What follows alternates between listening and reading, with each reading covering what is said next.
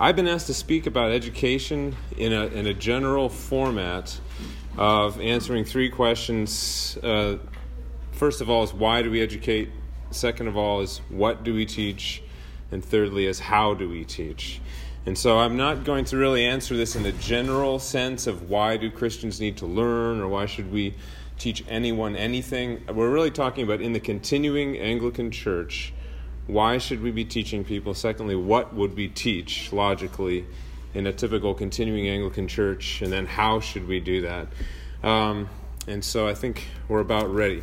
Now, the talk that Deacon Perkins was giving about the millennials is something that's interesting because there's a call for excellence in the millennial mindset, but I don't think that it just is exclusive to millennials, because when people encounter the traditional Anglican Church, it oftentimes is a refreshing experience for them, because finally something is done in an excellent manner, even if it's done poorly. And I always say, even if your priest is a goofball, the liturgy will hold him roughly on track. And when they encounter from a world of sort of, just sort of colloquialisms all around, shortened text languages and emojis, you finally encounter an Elizabethan language that you remember from school being a fine and literate means of communication. You find that you're able to pray in a manner that is excellent. It really opens the floodgates for, I think, more than simply millennials. There are those that have been, I would say, sort of starving in other denominations, that when they come to our doorstep, and as an Orthodox priest that I heard on the radio just the other day explained it, when he went to an evangelical school, the exact same school that I went to, became eventually an Orthodox priest. He said it was as if they were playing one note, and I wanted to hear a chord. Didn't even know I wanted to hear a chord until I heard a chord. And then it was as if I could never go back to the single note. Well, now that we have a chord in this church, we have to do the chord in an excellent manner. And so, why do we teach? There is a new demographic in many of our churches, and I understand maybe not in all of our churches, but the people that are coming to us are oftentimes tired out with paper-thin expressions of the Christian faith. And for that matter, the continuing church exists as a reaction, in a sense, to theological drift. So if the church has been theologically drifting in the 60s and 70s, and others are finding that their churches now have nothing to do with whatever happened in the Episcopal Church in the 50s, 60s, and 70s, their churches are drifting now. And they've never heard of Anglican, but they've heard that these people exist against theological drift. Then they come into our churches and they're refreshed. We take the name continuing because of the drift of the Episcopal Church, but not everybody's ever been to the Episcopal Church. I had no real qualm with the Episcopal Church when I found Anglicanism. I had a qualm with evangelicalism when I found Anglicanism. It had nothing to do with the Episcopal Church. So when I was introduced to ancient wounds of the Episcopal Church, I didn't even know what you're talking about. I am hearing the single note, and I finally heard a chord. That's why I'm here. But we are a church that is, in a sense, founded to preserve and retain orthodoxy. Now, the ethos of the continuing Anglican Church is such that we have to essentially rediscover orthodoxy for ourselves, because the huge national church has abandoned, and there is no magisterium that we turn to teach us orthodoxy. We have to teach it ourselves. We have to learn it again ourselves.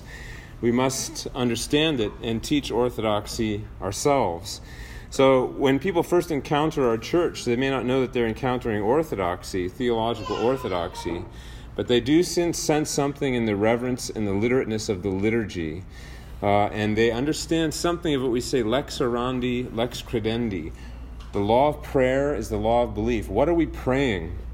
There's a way to teach that is an excellent way to teach, and you can use the liturgy, and I'm going to suggest several different ways and things that you can teach. One brilliant way I think to start in a class is to simply walk through the liturgy, and there's a bunch of ways you can do that.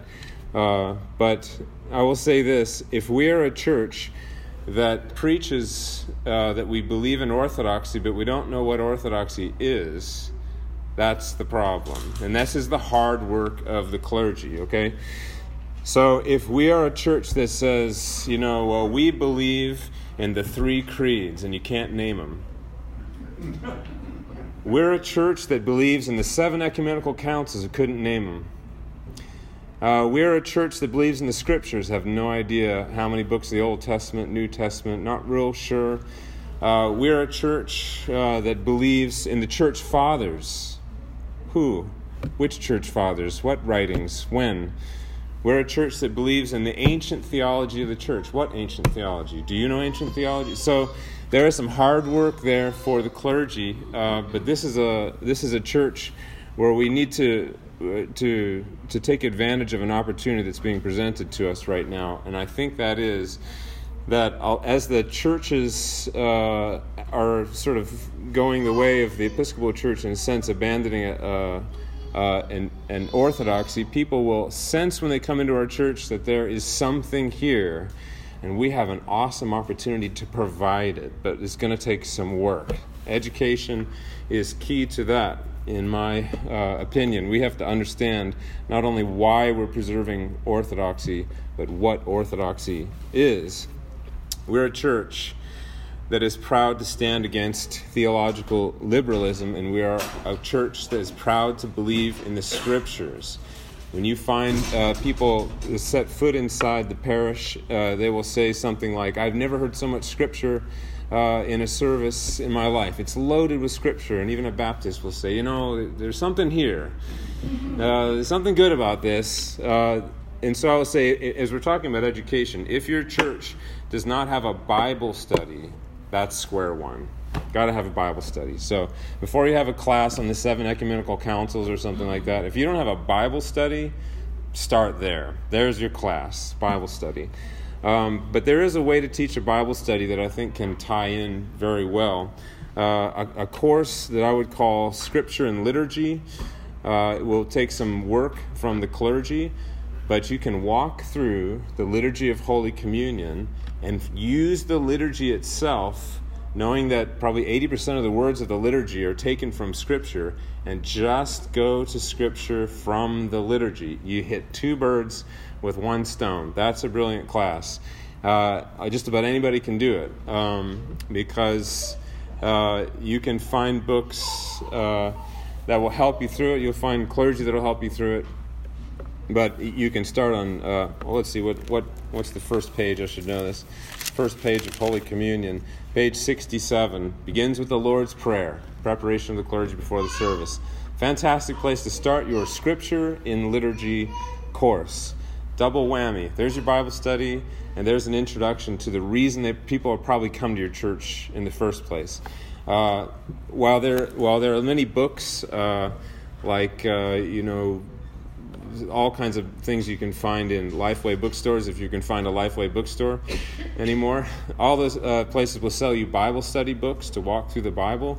I can almost guarantee you it has nothing to do with traditional Anglicanism, and oftentimes will teach a theology that doesn't really match our theology. This is the hard work. It may be that you have to create a course, and I think that's where a lot of this is going. We have some folks have done some hard work preparing a liturgy or a class, Sunday school curriculum for children, but you're adults, your congregation, and you may have to create a course for them. And I guarantee you they'll eat up a class on Scripture in liturgy.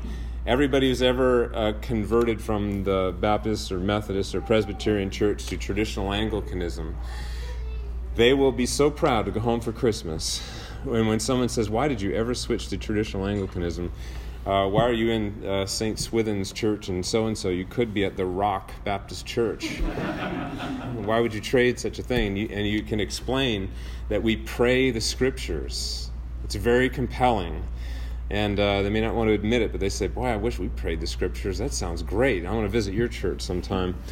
We're proud of our belief in Scriptures. We must have Bible studies. If you don't have anything else, you got to have a Bible study. Start with that.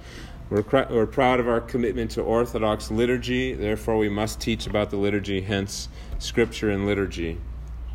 A class also, once you're through with the scriptural basis and rationale of liturgy, you could easily teach a course on morning and evening prayer. Scripture and liturgy, the rationale of morning and evening prayer, which begins with a very incredible, wonderful theme.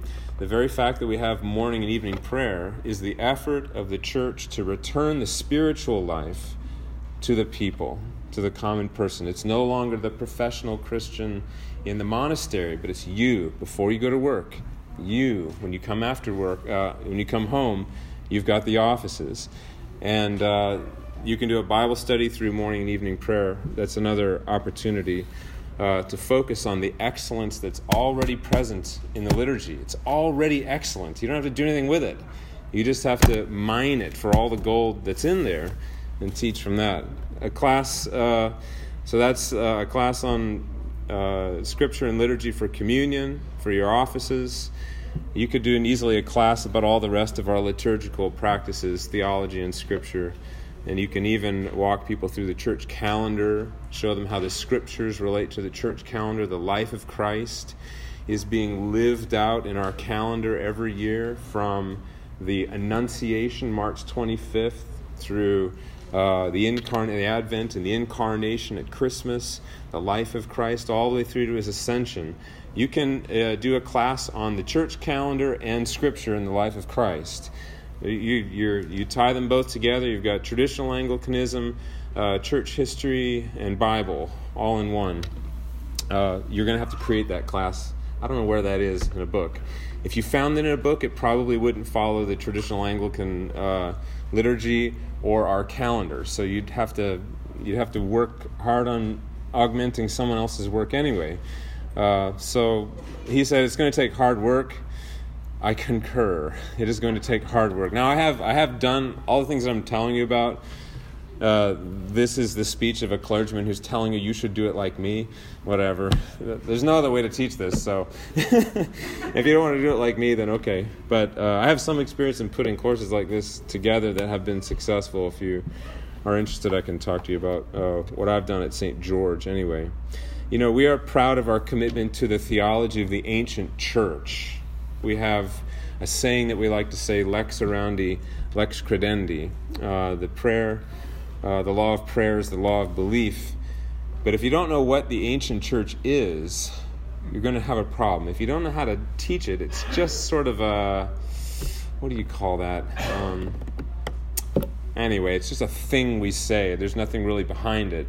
And I think that not only when a millennial, but when a Presbyterian who knows his Bible comes to your church and he finds out that you brag about the ancient church but don't know what that means, you're going to run up on a problem. So there's some work to be done. Three things especially. A class on the ancient creeds of the church. You can easily do Scripture in the creeds. That's no problem. A class naturally divides itself. Nicene, Apostles, Athanasian creeds. The ancient church, the 7 ecumenical councils. Now, there's a class that naturally divides itself into courses, right? You've got 7. So you're either going to have a 9-session course, introduction, conclusion, and 1 class for every ecumenical council, or you're going to have a 16-session class, 2 sessions for every ecumenical council, an introduction and a conclusion.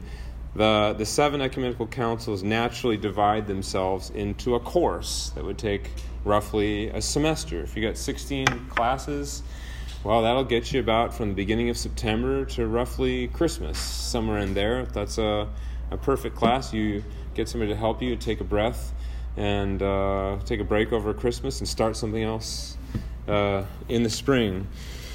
A class on heresy is a fantastic idea. There's a way to teach heresy that helps you to learn orthodoxy. I think anytime you study heresy, you learn orthodoxy. As you study heresy, you can study the progression of the 7 ecumenical councils. Each ecumenical council is addressing some heresy So you can go first through the ecumenical councils and then go back and teach heresy. And I always think it's great to have a class called heresy, and then you can come and say that your priest teaches heresy. But that's another one that you can break down into 6 or 7 basic major Christian heresies, and from those teach orthodoxy. Meanwhile, they're learning who is Arius, who was Nestorius, how was that addressed in the Third Ecumenical Council? Why do we use the Nicene Creed, which was formed in Nicaea, the first council of Nicaea? How does that address Arianism? How is it that we pray the destruction of Arianism at all of our liturgies? It's bad for you to not know what Arianism is, because we're praying it every time. We say, God of God, light of light, very God of very God. Why are those phrases there? To destroy Arianism, and Arianism is a heresy. And so we're teaching orthodoxy as we pray. A class on heresy is a great way to help to understand orthodoxy. I will say that we're proud of our familiarity with the ancient tradition and the church fathers. So here's another opportunity for us to introduce people to something that is a part of the Anglican tradition, is a valuation of the church fathers. I will say there's a couple logical ways to do this. First is when you do a Bible study, it's possible for you to do a Bible study using a commentary of one of the ancient church fathers. So real logical is if you're going to do a Bible study in the book of John and use the commentaries of St. Augustine and Cyril of Alexandria. It's bam, right there on the internet. It's free. They go chapter and verse side by side. If you hit something you don't understand, skip it. Use a quote that you do understand. We're focusing on John 1, and St. Athanasius says such and such in his controversy with Pelagius or something like that. And suddenly we're defeating a heresy. We're encountering the church fathers, and we're delving into St. John at the same time. Bam, there's a way to do a Bible study. What's that chef that says bam? I just said bam. Emerald. I said bam. Anyway, so there are ways that you don't have to say, oh my goodness, how am I going to do all of these things? You can actually mash all of these things into one. Do your Bible study along with, and there's a series called The Commentary on Scripture of the Ancient Fathers. What is it? The Ancient Christian Commentary of the Church Fathers. And it takes Bible chapter and verse, commentary on the Scripture. The compilers don't put any of their own spin on it. They just take chunks of quotes from the Church Fathers. It's a good place to start, and you could even finish there. But if you read something from Athanasius on John chapter 1 and you want to read more, it's online. Just go online, look up Athanasius and read what else, or St. Augustine and read what else he said about it. There's a way to teach a Bible study where you don't have to simply take what some modern scholar or Presbyterian publishing house has printed in the last 10 years. Just go back to a collection of what the Church Fathers say, and as you're reading the chapters, you read a quotation of the Church Father and you stop for discussion. That can be a very helpful way for traditional Anglicans and those that have been so attracted to the excellence of our liturgy to find that there's not only excellence in verbiage, we have Elizabethan-style language in our liturgy, but there's also a connection to the ancient church. It's a fascinating thing for a person who comes from a church that really doesn't pay attention to history to recognize that we still believe exactly the same thing that Athanasius was teaching in the 4th century. That is the foundation of the Nicene Creed that we use every Sunday or every Eucharist. People, once they get a taste for that rootedness, will oftentimes be able to put up with all kinds of weirdness of a little church. My wife and I, when we first came to a traditional Anglican church, there were no young families with children, like the old story. And so we basically decided, well, we're the young family with children. So when someone else comes, now they can say, there's a young family with children there. But the idea of, well, they don't have stuff for kids, so we're going to go back to the single-note evangelicalism. Heck no. There's no way I'm going back. I can't. I heard the chord. So anyhow, when we're talking about our belief and our faith in the church fathers, it's a good idea sometimes to use those ancient Christian commentaries. And if you're a clergyman especially, you need to get your church history helmet on, because there are some things in those commentaries that are wild and woolly. Your average parishioner does not need to hear the wild and woolly.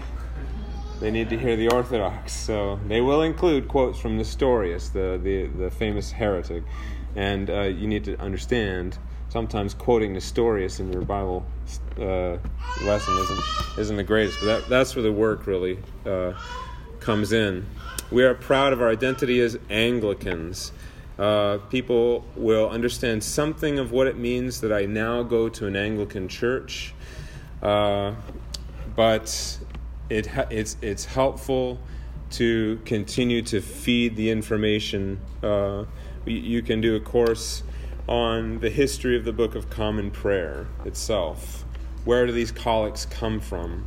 Which ones were written by Thomas Cranmer? Which ones were taken from a sacramentary of Gregory the Great or something like that? And you can easily find the answer to those. It helps for the church to know that in our Anglican tradition, we didn't create everything in the 16th century. Actually, we're praying prayers.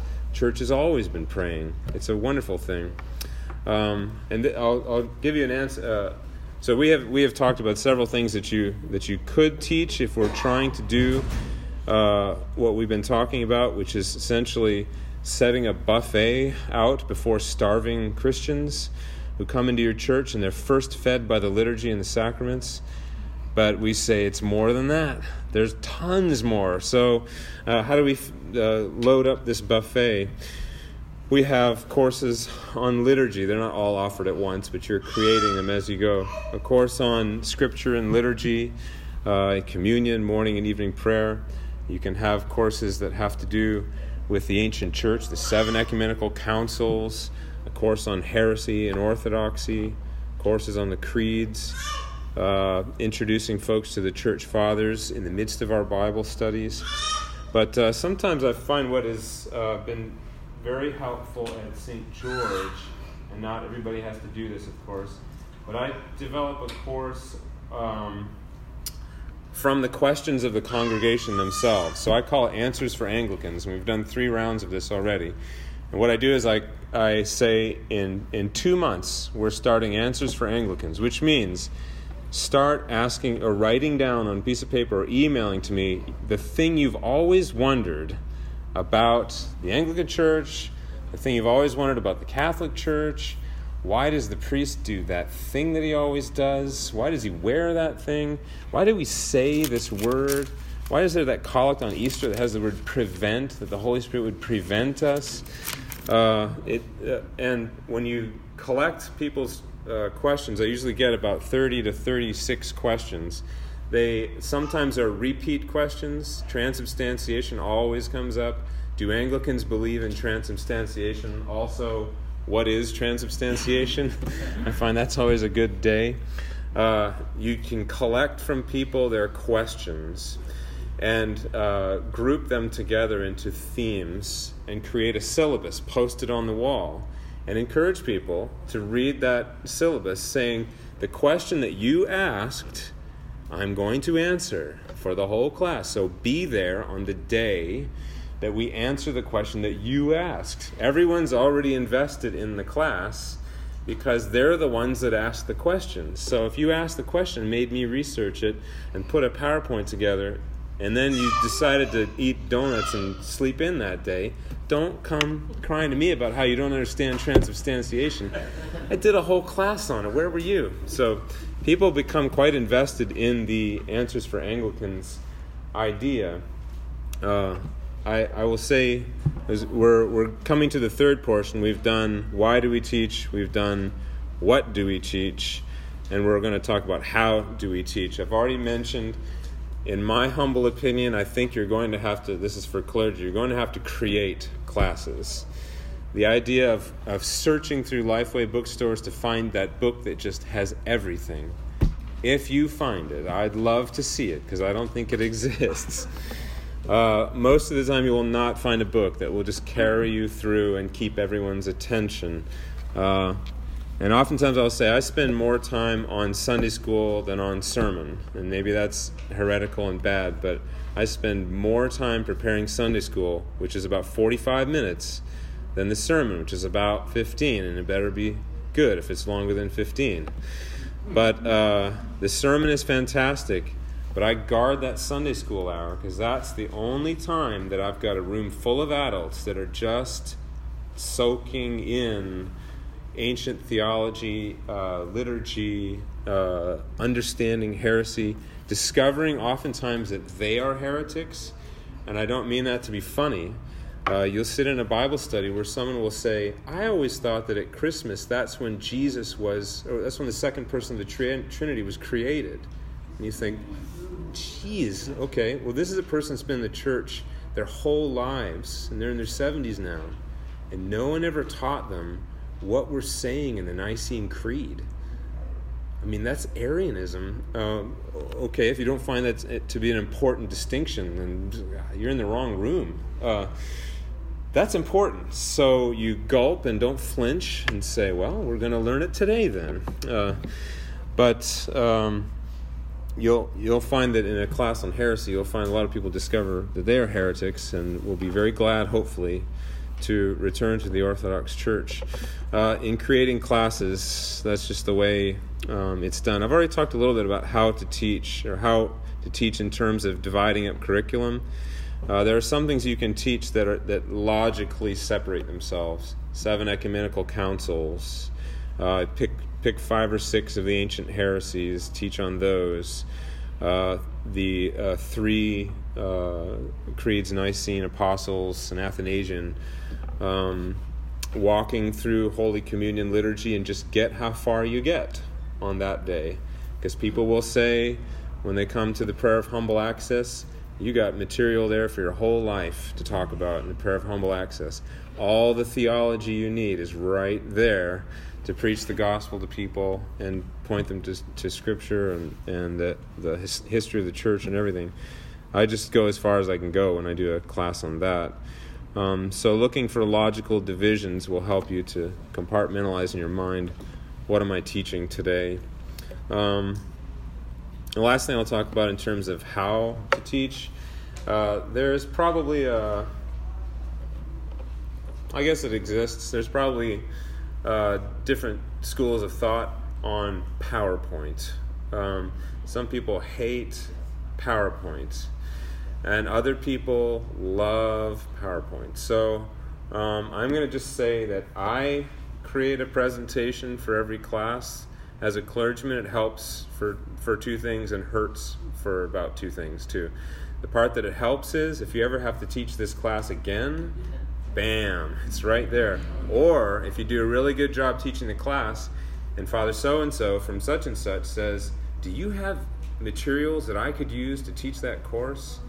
And you have this whole neat package of PowerPoints along with audio and all that kind of stuff. That's very helpful. The problem with this, I will say, is number 1, it's more work for you.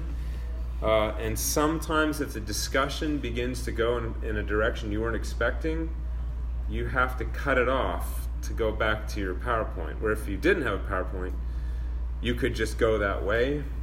And sometimes I find I have to cut a question off and get back to the PowerPoint because I didn't foresee the class going that direction. So if you're going to do a PowerPoint, you can potentially, think of a way to make it more flexible. But in Answers for Anglicans, Day 4, someone says, do Anglicans believe in transubstantiation? Also, what is transubstantiation? So I would have a basic, this is the question for the day. I'm going to answer these sub-questions and then start answering the sub-questions. First of all, how did the earliest Christians talk about the Eucharist before any disputation began? And I've got quotes and discussion from St. Ignatius of Antioch, the Didache, St. Irenaeus, Liturgy of St. James. I've got some things already I'm ready to say about before there ever was a discussion on transubstantiation. So when you're doing something like this, Answers for Anglicans, slide in these church fathers, slide in the history of the church. I just think that if we simply go to Bible bookstore Bible studies, people will starve on that, and they'll wish that this was over so they could go and do the liturgy now, because that's good stuff. And the Bible study is okay. I don't know. I think you can do a lot of good stuff in just sort of a standard Bible bookstore Bible study, I'm sure. But if we know the reason people walked in the door, I think we should find a way to cater to that. If people are starving, we've got to give them the nourishment and the food. So that's all I have to say about education. That was a little storm of education for you there, our education discussion. I think the next thing is supposed to happen is questions. Is that right? Yeah, I was just going to say one thing, because I'm a baby deacon. This is my fifth Baby synod, deacon. so just barely coming into it. One of the things I think I've learned, and one of the things that we sort of noticed as we were planning for this, is that often there's a lot of reinventing the wheel happening at the same time, right? Like Father Paul's doing all this awesome stuff, and then you're over there, doing the same work, and so one of the things that we're trying to do with Father Sean's going to talk about this more. It's called Earth and Altar, earthaltar.org. You'll get the info, and that's just supposed to be a website that has resources for this kind of stuff. So there'll be a button at the top, a drop-down menu that says Education. You click on it. There's clergy education, youth education, adult education, and it's not finished, because what we're going to do is we're going to steal all the work Father Paul's been doing. That kind of thing. We're going to ask clergy to send in, what have you already done? And then we're going to kind of create a curated resource list. So if you're like, I want to do something on the 7, it's not there now, but we absolutely will have stuff on the 7 ecumenical councils, so that you can have a starting place. You're still going to have to do the work, right? Like you saw his PowerPoint, he's got 4 things listed for how they talk about the Eucharist in the early church. And I'm like, I don't know if I know what the liturgy of St. James says about it. So you're still going to have to do your work, but you have a framework, right? It can be really helpful. So that website, I think, will be really helpful, so that you don't have everybody trying to do the same thing and not benefiting from each other's work. Yeah, like that kind of thing. So what I'm intending to do, once I remove all of the images that I stole from Google and probably illegal to disseminate, which I'll have to go back to, hopefully something like this will be available, like a course on the First Ecumenical Council. Anyway, that's the kind of thing. Could you say the name of that website slow enough for us to write So it down? it's called earthaltar.org, but earthaltar.org. but in about I can get there right now. in about 5 minutes, I'm not sure Father Sean's going to like them doing. We're going to hand these out to everybody. Got the name and the website. So right on it. Anything else? Well, I'm going to put earthaltar.org up on the screen. Yeah, we're going to do that too. So you guys well, I'm get stealing someone's You guys thunder. get the early sneak peek. Well, a lot of them aren't, but so one of the things we're going to have to try to do is we're going to be going through and making sure that we're not breaking laws, that kind of thing. But a lot of stuff is public domain. But yeah, we have, what time is it?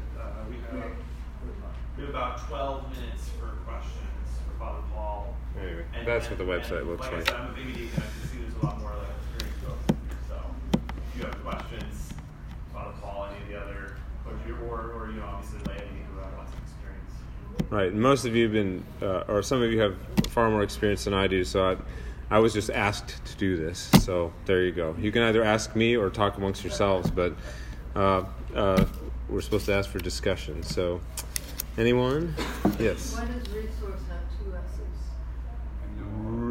You'll have to ask these guys. It's their website. What's the question? Why does resource Why does it have two S's? That's It's called French. ressourcement. It's French. It's an old. It's French for going back to the sources, and it just is talking about how in the 20th century there was a return to the sources, which is exactly what Father Paul is talking about, which is instead of maybe looking at, well, what did some Presbyterian write in 2003 about the topic? What did the fathers write about the topic? It's about going back to the sources. It's literally just what that means. It's because Father Spencer made it, so I had to put Rizal small. Anyway, any other? Yes, please, Vince. So I heard you talk about 45 minutes on Sunday. Right. Class. Tell me about if you have classes during the week. Right. And one of the things that we discovered at St. Barnabas is that we can do classes, but if we pair that with food and liturgy, Right. attendance goes way up. They've discovered this too in Virginia. This is just the way I do it. I've discovered that if I say potluck, people scatter at my church. Nobody wants to bring food for whatever reason. Potluck doesn't work at my church. And also, so-and-so, why don't you make enough food for everyone? That really doesn't work. So, but what does work at my church is 45 minutes between services. Right. Now, it doesn't work in Charlottesville. What does work is a Wednesday night meal and a class, just like what you're talking about. So this is where he talked a little bit earlier about whatever I say is not going to work one for one at every church. And I probably should be doing more of what they're doing, but I just am doing what I'm doing. So, yeah, and oftentimes also, I mean, I go from the first service to teaching the class to the second service, and it's a little much. It's a little much, but I'm not giving up that Sunday school time because that's when I've got a room oftentimes full of hungry people. I'm not going to hand that to somebody else. I guard that. So I wind up being beat. Not every church has service times or people that are interested enough to just show up for Sunday school. So if you throw in some pizza and beer or whatever, a potluck, what's that? In the middle of the week. Yeah, in the middle of the week, it's possible that you may get that may work. Yeah, that way a little bit better. We've had great success with Wine and Wisdom on Wednesdays. And That's good. We'll do 6 weeks on the creeds, or we'll do 5 weeks on Islam, or just a bunch of topics, and just keep going and going and going. And that's potluck, and we do that from September until right after Easter, and then take a break Right. in the summer.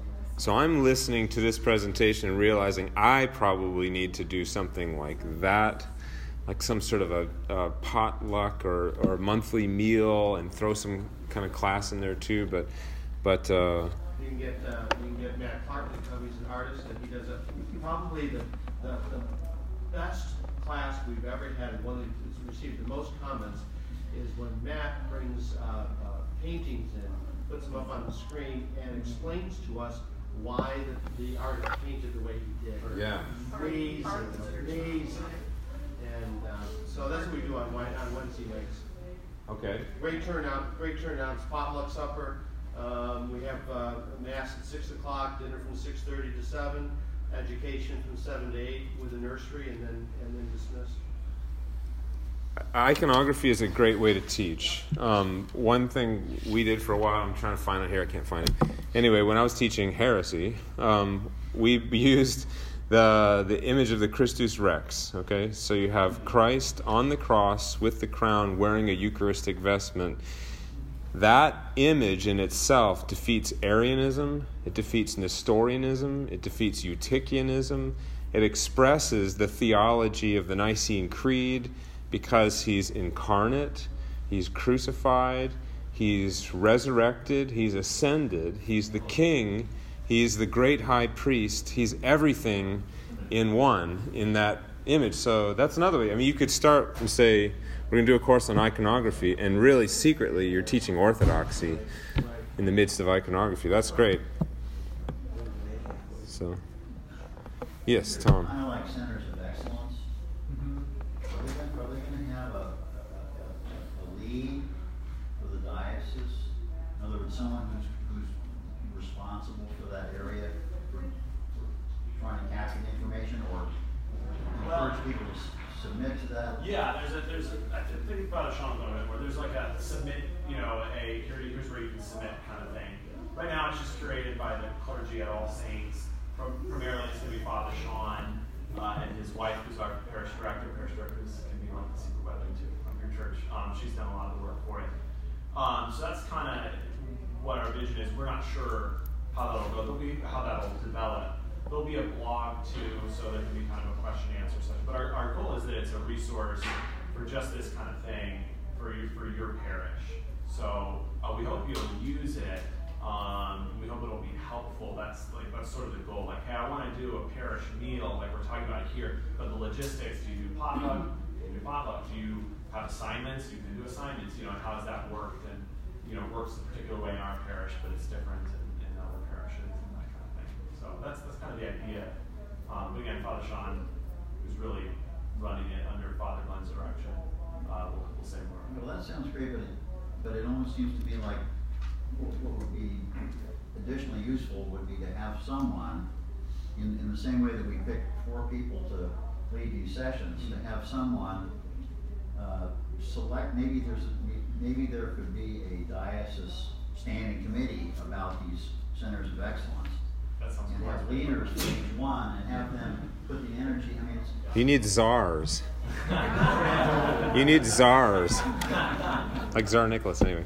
Education czar. Anyway, what you're saying is that maybe the diocese should have someone who's in charge of making sure that we have resources for excellent education. And have someone who has the vision in the area of education, right, who can say, this is really good, I want to make sure everybody gets this. Right. Or and if you find something excellent, you know who to call to say, you should put this book on the... Yeah, because we don't have that right now.